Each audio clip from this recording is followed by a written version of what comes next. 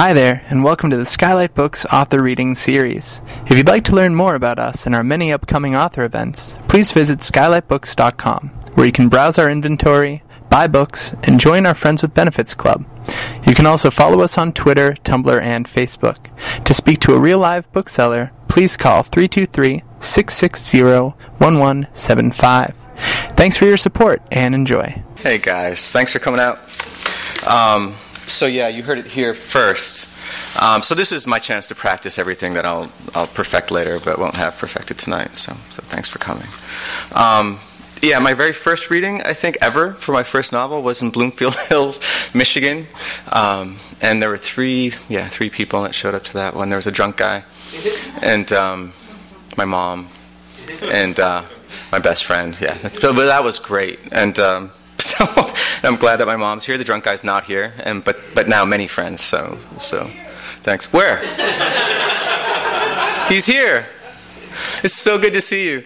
No, it was great because this guy came kind of staggering through the reading, and there's a huge stack of books, and the event coordinator, like CJ, but was sort of stunned at the poor attendance in Bloomfield Hills, Michigan, in February. I don't know why, but so this guy comes wandering through, and he says, "Hey, what's going on?" They say, "Oh, we're having a reading. He's a very good author. He's brand new. It's his first book, and you should stay." And he looked at the book. He said, "Okay, my old lady's not picking me up for half an hour." And he sat down and he passed out.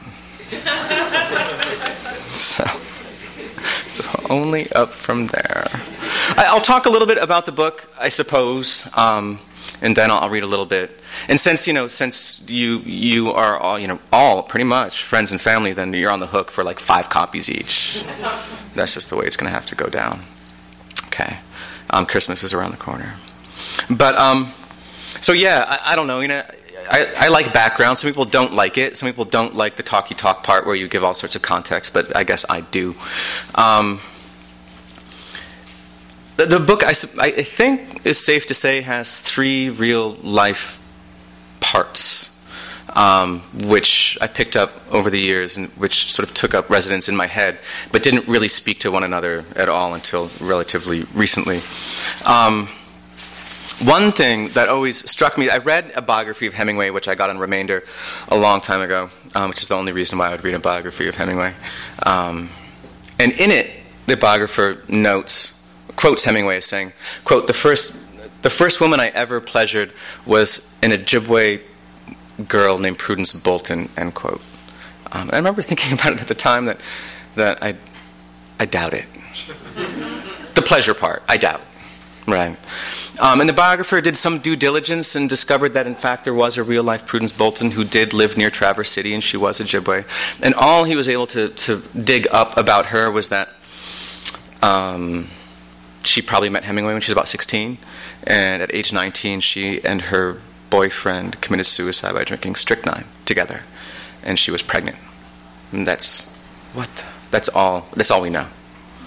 And I thought that was a pretty shitty deal. On one hand, we get volumes and volumes. We get biography after biography of Hemingway, right? Everything we could possibly want to know, more than we want to know about Hemingway. But someone like Prudence, we know nothing, and we never will, right? One sentence, that's it. That's all we get. That's all she's sort of good for, at least in the sort of collective imagination. So that sort of stuck in my head, sort of, for a while. And I heard another story from when I was a kid. I was just a kid, but my mom was there. We never took vacations really so much when we were kids, But one time she's like, "We're getting out of here. We're gonna go. We're gonna get out of the house. We're gonna leave." And so we drove like 16 miles away to stay at this little resort next to the village that our family's from, Bina. We stayed at Judd's. Is that the resort we stayed at? Yeah. So it was like a long time on the road. And I don't know, we were just hanging out, and my dad says, "Yeah, did you know that there used to be a German prisoner of war camp just right over there?" And I was kind of a World War II buff as a kid, and I just thought this was the craziest thing I'd ever heard in my life. I said, "What? A prisoner of war camp on the reservation?" He says, "Yeah, some really bright person decided it was a really great idea to put a prisoner of war camp on the reservation on the Mississippi River, and to Not like there's any means of escape, right? And so two guys tried to escape via rowboat, and they got maybe a day's travel down the river, and they got caught. But I just thought this was pretty cool and strange to me. I always thought the place that I was from was not known to anyone, didn't matter to anybody, was not of any importance whatsoever, and the sort of the events of the world did not touch on in any direct way. That was my false impression anyway. It didn't touch on our lives. So I was curious and sort of about the fact that it did in ways that I hadn't previously imagined. And then, unrelated, maybe about 10 years ago, 15 years ago, my father used to teach high school on Red Lake Reservation. He used to work on Red Lake Reservation. And an old colleague of his came to visit him. She used to teach in Panema Elementary School in the village of Panema. And they were talking, and they got to sharing some horribly tragic story about something that went down when they were both there. About, in this village, there are a lot of dogs in Panema, right? There are no vets in Panema. There's no money to take your dog to a vet. Dogs get together, they congregate, they have more dogs, and there's dogs everywhere, right, running around. There's packs of dogs. So, as a community, they gather. This is the way they used to do things. They'd kind of gather once a year in the spring. The guys would get together, and they would go out and just drive around and shoot dogs. If you loved your dog, you kept it home that day. And if everyone knew when this was going down, and so you just kept your dog at home, and if the dog was roaming around, then you knew it was fair game, and they would shoot dogs. And so these two guys were out, and they saw two dogs off kind of in the brush, and they shot one of the dogs, and it started kicking around in the brush, and then it laid still, and they were pretty excited. They got out of the truck, and they went to go pick up the dog and throw it in the back of the pickup, and they realized that it wasn't a dog at all. It was a girl. Two girls had been skipping school, hiding out, smoking cigarettes, doing whatever, just hiding out, playing hooky, and shot and killed one of them in this very small village, this sort of incredibly sort of tragic thing. And that kind of stuck in my head. And then, real estate, mental real estate being what it is, the pieces kind of started attaching themselves to one another, and sort of the novel started to come together. I'm going to read a little bit from the beginning, the very beginning, and and then talk some more. I don't know what we're going to do, Jonathan, because this is a super serious book. We're going to have a party, by the way. You're all invited in Claremont. Everyone remembers that day in August 1952 when the Jew arrived on the reservation. In later years, the Indians would sometimes wonder idly at the strange fact of his arrival and his departure on the first train to Minneapolis the next morning. But the Jew was forgotten that day, until then a day like any other, hot and muggy and filled mostly with the thrum of wind-plucked power lines and the crack of grasshoppers lifting out of the sand and spent grass. The Jew stepped off the train and into the thoughts of the villagers, and he exited the station and their minds just as quickly, because an hour or two after the train groaned to a stop, one of the hotel maids found Prudence's body in the room above the wigwam bar, and then there was that. Her poor young body arched and twisted and frozen in the August heat. And Prudence's baby, too, whom no one saw alive, not even Prudence, in its little cathedral of blood. And then there was that, too. Not long after the maid found her, the sheriff had come. After him, the coroner. Then Felix and Billy, separately. Soon, everyone in the village, Indian and white and in between, had gathered outside the hotel and in front of the hardware store and the grocer's, on the platform that served the depot, and in the wigwam itself. Since the village didn't consist of more than those small stores and the 100 or so Indians and loggers whose houses clustered around the railroad tracks, the gathering didn't look like much. It was, as dramatic events go, quiet. There wasn't much fuss when her body was loaded onto a canvas stretcher, covered with a white sheet, and handed down the narrow stairs like a ham in paper. The passage of Prudence's body from the apartment above the wigwam was performed with the solemnity of the viaticum. No one raised a fuss, even though she was 26 and pregnant and alone, and now dead. It just wasn't that kind of village. And northern Minnesota wasn't that kind of place. Besides, it was 1952, and there was a war on. The world was much too big to worry itself about a dead Indian girl. No one wondered, really, what had happened or why, in the way people who aren't accustomed to being wondered about discover they dislike thinking about themselves. It was too hot, in any event, to do more than sit and shake one's head. No, it was much better not to think about Prudence at all. So that's the beginning. Obviously, it's a bit of a challenge, right? I mean, the rest of it is just sort of trying to sort of give a shit about Prudence, to sort of see what the contours of her life might have been, what mattered to her or people like her. How to live one's life, or how does one live one's life in some way that we could call, I don't know, artistic, when you really you haven't been dealt a very great hand. But how do you make something of it, right? So that's the start. I'm going to read another section. So, there's this line in Proust. You always have to bring up Proust, right? But I always think about, and I always bring up at readings. No, just kidding, I don't. Where he's talking about sort of how we end up thinking about each other, right?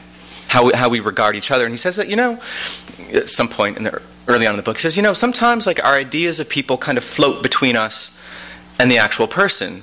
And the idea ends up filling out the contours of the person's life so completely that when they actually act out of character with the image or idea you have of them, you're totally surprised, right? This is just maybe a general truth. Maybe this is true of sort of all human interaction, but it's particularly true, I think, in the case of Indians. We are imagined so often and so completely and so sort of rigorously having nothing, in all these ways, in ways that have nothing to do with our actual lives, that the fantasies about us end up sort of filling out our realities. So when we sort of go about doing things which are sort of, contrary to those images or fantasies or ideas about us, people are sort of don't know what to do. They don't know how to think. They're very surprised. And it's, as a person, it kind of sucks. But as a writer, it sucks in a different way, because you want to create fully realized characters. You want to create characters who sort of, in a sense, live and breathe and sort of have agendas and desires and wants, and needs. It's hard enough to do just blank. It's doubly hard when the reader comes to a book having all sorts of ideas about how Indians should be, with really no way to see beyond that. And so, one of the ironies of this book is that there are two characters, Billy and Frankie. I'm going to read something of theirs. Two young guys. Frankie is the son of resort owners who own a resort like Judd's that we stayed at in outside of Bina.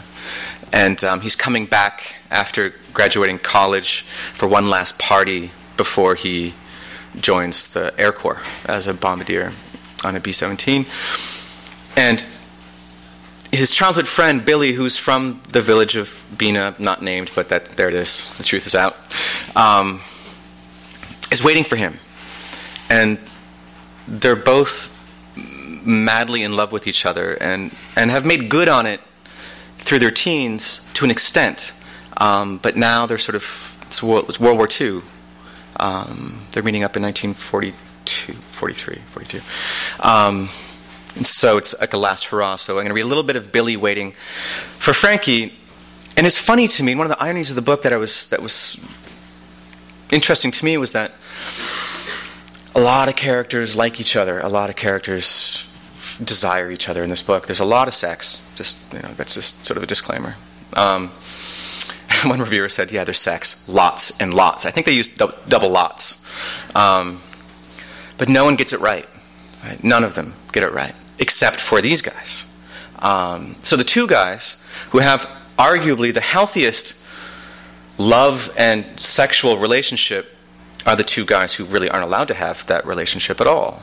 And they can't say it. They can't even name it, what they have between the two of them. They have no language for it, much less an opportunity to express it in any way that sort of isn't sort of sinful, I guess.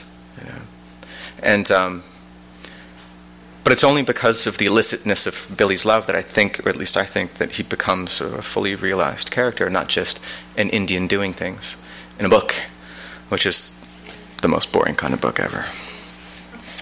So, I'll read a little bit of Billy and Frankie. There's a character named Ernie who's a real jerk. That's my revenge on Hemingway. Billy waited on the raised cement platform outside the station in his new jacket and driving cap. The train was due at noon, and it was past due. It was hot, and the sun pretty much straight overhead didn't burn off the moisture so much as set the air to boil. It was sticky, and there wasn't much wind. The jacket was the wrong thing for the weather, brown wool twill, though anything else would have been ruined in weeks, if not days, and it had to last him through the winter. It was all they had at Neeson's anyway. The jacket had cost $5, and the cap had cost $2, $7 for the get-up. Through the spring, until breakup, Billy had gone out to Dick Bolton's camp down 6 Mile and peeled spruce for 5 cents a stick. My mom has done that, by the way. Dick got 10 cents from the boss, but he gave Billy and the other kids 5, even his own son, Dickie Jr.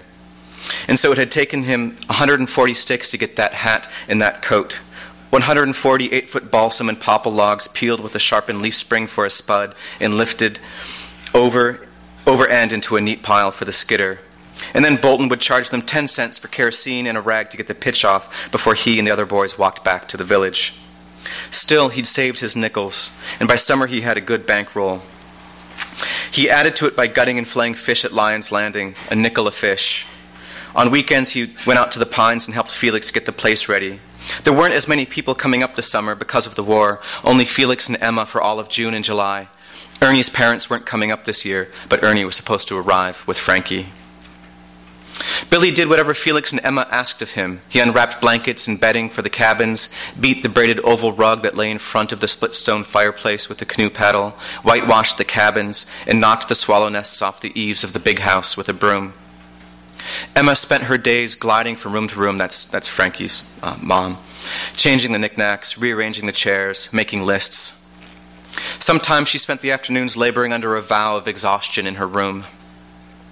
When she moved the rug, she didn't like how the floor in the big house had been worn by foot traffic and beach sand, so she had Billy and Felix move everything out of all the rooms on the ground floor, including the Chickering upright. They scraped down the pine and rubbed it with tung oil and finished it off with Liberian paste wax that she'd ordered special from New York. Then they carried everything back in, and she set to arranging again. She tried to pay Billy, as she had in the old days when he started working as a dock boy in 1930, but he refused. Frankie was his friend. He was simply helping his friend's mother. The real payment, the real reward would be Frankie himself and his reaction when he arrived and breathed in the smell of wool and wood smoke and paste wax and cedar. So the money he saved, nickel by nickel, did not come from the Washburns, and that meant something to him. Everything seemed to pay a nickel. A pint of blueberries equaled a nickel. A peeled spruce log equaled a nickel. A walleye, gutted, deheaded, and flayed, a nickel. The train was coming in. "Nice coat, Billy. Real nice." Billy looked up, and there he was. Frankie leaned out over the steps, his boater in his hand, his smile broad. Billy couldn't keep himself from smiling because that coat had cost him 100 logs peeled and piled, and he was thrilled that Frankie had noticed right away. Of course he had. Billy didn't move from where he leaned against the beam of the depot's porch, in part because the coat was so hot he didn't want to soak his shirt. He willed himself to stay put, his hands in his pockets, the brim of his hat just so, like an actor in one of the movies they showed in the town hall on Friday nights. The train was slowing down, nearly stopped, and Frankie said something to someone behind him and jumped off and turned to bow with his hat in his hand to whoever was behind him, and ran over to Billy and stretched his arm out and shook Billy's hand. Frankie's hand felt smaller in his, but it had the same cool, moist feeling that excited him. It was only then that Billy unleaned himself from the post and stood tall. He'd grown a lot in the last year, and his work in the lumber camps had broadened his shoulders and chest, and he noticed happily that he was just as tall as Frankie was, and heavier through the shoulders and arms. "How you been keeping?" asked Frankie. Frankie had on some kind of suit, linen maybe, with pleated pants and deeply pressed creases down the front. He looked right at Billy, still shaking his hand, smiling like he couldn't believe it. Frankie's hair was cut short on the sides and left long on top. He was as thin as ever, but his cheeks were tanned and his eyelashes dusty-looking in that way of theirs. The sun shone through his ears and made them glow red a little. He seemed happy. "You look great, kid, really great," said Frankie. "Look what else," said Billy, and he opened his jacket wide, like a flasher. He'd been rehearsing the move. Frankie's eyes went mock wide when he saw the corked pints sticking out of the inside pockets of Billy's coat. "I like how you think, kid," said Frankie. "I really like how you think." Billy was 1 year younger, but he was just as big as Frankie now. Bigger, stronger for sure. The kid thing must be from some movie. Frankie wrote about the movies he saw at the Princeton Garden Theater and the lawn parties they had at Ivy. He'd buzzed one in a Piper Cub, he'd reported gleefully. He wrote about his trips to New York. Worlds Billy couldn't quite imagine without Frankie's help. Frankie sent books too. The Iliad, This Side of Paradise, Tropic of Cancer. These he read and reread and kept in a wooden crate under his bed. Billy wasn't sure he understood the books, but he tried, if only to understand Frankie, who had lived among the kinds of people in those books, visited houses like theirs, walked the streets in the cities they described. As for movies, the only ones Billy saw were years old, not current, just whatever the movie man brought in the circular tins on the back of his Model A. The village didn't have a movie theater. It didn't have a library either, other than the long shelf in the schoolhouse. Billy had read all those books at least once by the 6th grade. 20 miles away, the high school library was bigger, but not by much. He'd read all those books too. "Hey," said Frankie over his shoulder, "look who's here." Just then Ernie came tumbling out of the train. He had on a linen suit too, but his was crumpled and his hair was sweaty and plastered to his head. He must have lost his hat somewhere between Chicago and St. Paul. He'd grown a small black mustache. His hands were hairy. But it was the same wide, square face, the same barrel body, the same keen, cruel, round, sharp, piggish, stubborn, sly body. Another boy filed out behind Ernie. He was slender and quiet. Davy Gardner. His parents owned the mill, and he was just done with college, too. He nodded. "Hey, Billy." "Dave." Ernie looked at Billy, but not with the same warmth as Frankie. Ernie rubbed his eyes and stretched as if he'd just gotten out of bed, and the train and the depot and the prospect of the pines all constituted some chore, some duty he must submit to. He walked over to where Billy and Frankie stood gaping at each other, their handshakes still thrumming up and down, slowing noticeably, but still a warm, full grip. He stood with his fists on his hips and then moved them around to push against his lower back. Ernie seemed distracted and drunk, but Billy knew that he saw everything in that shrewd way small, mean people see everything. He studied Billy as though looking at something for sale. "Hey, look what Billy's got," said Frankie. Billy opened his coat again the same way he had before, but it felt awkward, like he was on display, like he was acting without an audience. The coat felt shabby now, like something he paid $5 for at Neeson's. Ernie leaned toward Billy, his head low, and squinted. He kept one fist on his hip and reached out with his other hand and plucked one of the bottles from its pocket right there on the platform in front of everyone, in front of the loggers and the station agent and the vacationers. Ernie held it up to the sun and then cradled it in his palm. "It's got no bond, no mark either." "Well, it'll work, won't it?" asked Frankie. "It's not for us anyway," lied Billy. "It's for girls." He'd gotten the pines from Bolton, who charged him $1 each. 40 sticks of balsam. 40 sticks peeled and piled for those 2 stupid bottles. "Indian girls, maybe," said Frankie. "Or other kinds, I suppose," he said, looking at Billy with that look of his. "Come on, let's see what we can do." Ernie led the way, and the 4 of them left the station agent to manage the luggage while they crossed the street to the wigwam. Ernie opened the door, and Frankie and David followed him. "I'll wait out here," said Billy. "On lookout," he added. "Sure," said Ernie. Sure. Billy felt the day going terribly wrong. It had gotten off its track. Already things seemed beyond fixing, and this was the last time Frankie would be there in a long while. Who knew how long? 5 minutes later, Ernie and Frankie and David came out. Ernie held a paper bag in which 2 fifths clanked together. "What'd you get?" asked Billy. 8 roses, said Ernie, smiling to himself. Here, he said, and he handed the bag to Billy and lit a cigarette. He didn't move to take the bag back after his cigarette was lit. Got the scoop from Harris, said Ernie through his cigarette smoke. Seems some German from the camp escaped. Guess he plans on heading down the Mississippi for a rendezvous with a U-boat. He escaped yesterday, said Billy, grateful that he had more of the story than Ernie had. Frankie was excited. Maybe I'll get a German before I leave the States, he said. I can paint a swastika on my plane before I even leave the ground. Those are for planes you shoot down, not for returning escaped prisoners, said Ernie. Still, said Frankie, we can do our part. They're organizing search parties. How about it, Billy? Sure, said Billy. Swell. But it wasn't swell. He'd been hoping for the usual ritual of the pines, the big meal on the front porch, and water skiing behind the Chris Craft, and a chance to go fishing with Frankie. With any luck, Ernie would pass out early. They walked to the Confederate and took drinks from one of the bottles while the station agent loaded the luggage. When he was done, they all got in the cab, shoulder to shoulder. Ernie was behind the wheel and David was next to him. Next was Frankie. Billy got the window. Frankie put his arms on the backrest as though they were all members of the same club. We're going to have ourselves a time, boys. We are definitely going to have a time, said Frankie. Ernie lit another cigarette and talked about the fishing tackle he'd brought. Frankie talked about the U.S. AAF and B-17s, forecasting all the daring exploits he was going to have.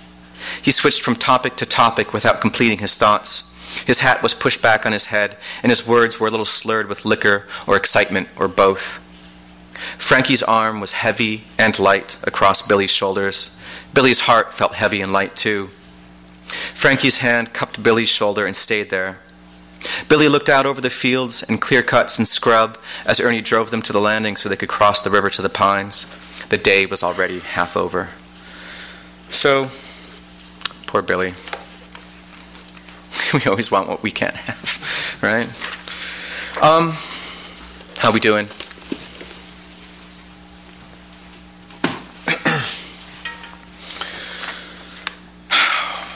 So, I have a favorite chapter. It's always a favorite, right? I'll just read a little bit of it.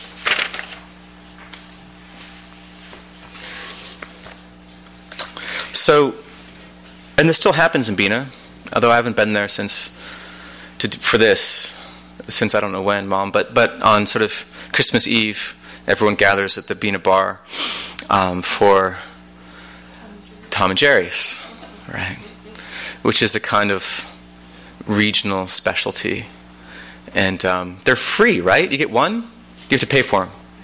I don't think you have to pay for them. Or at least anyway, not in my story. Not in this ideal world, right? And what's in those, Brian? It's like brandy or whiskey, eggs, milk. Battered like egglets. Yeah. They're sweet. They're kind of disgusting. What's that? Nutmeg, yeah. They're really good. So this takes place in 1944.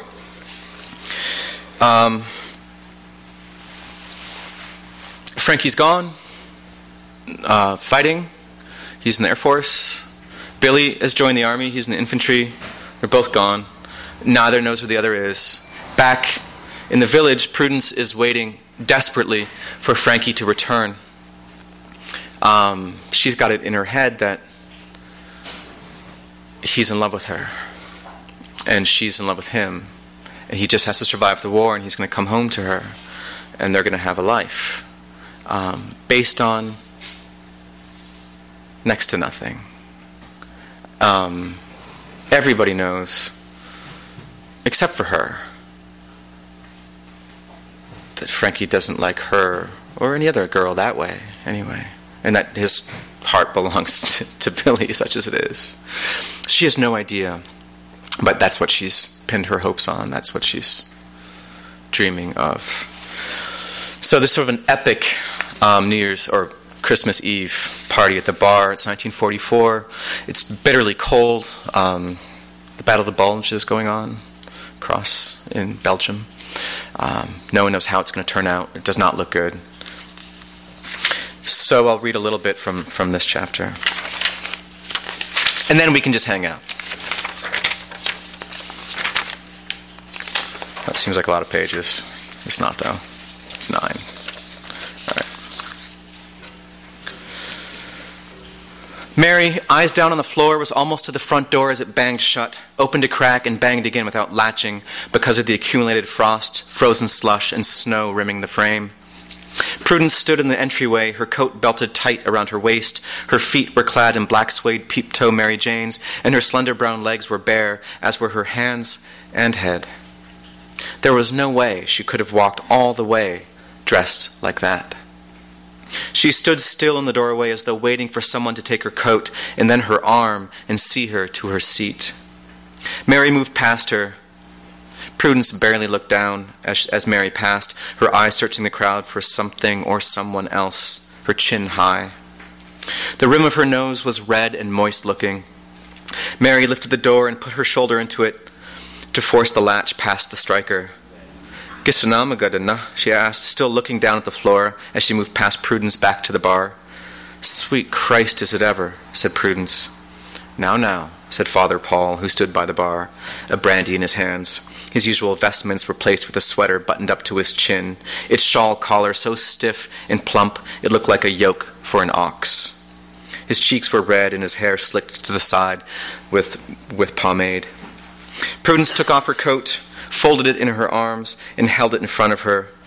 She wore a black wool dress with a wide collar and ivory buttons up the front. Some of the seams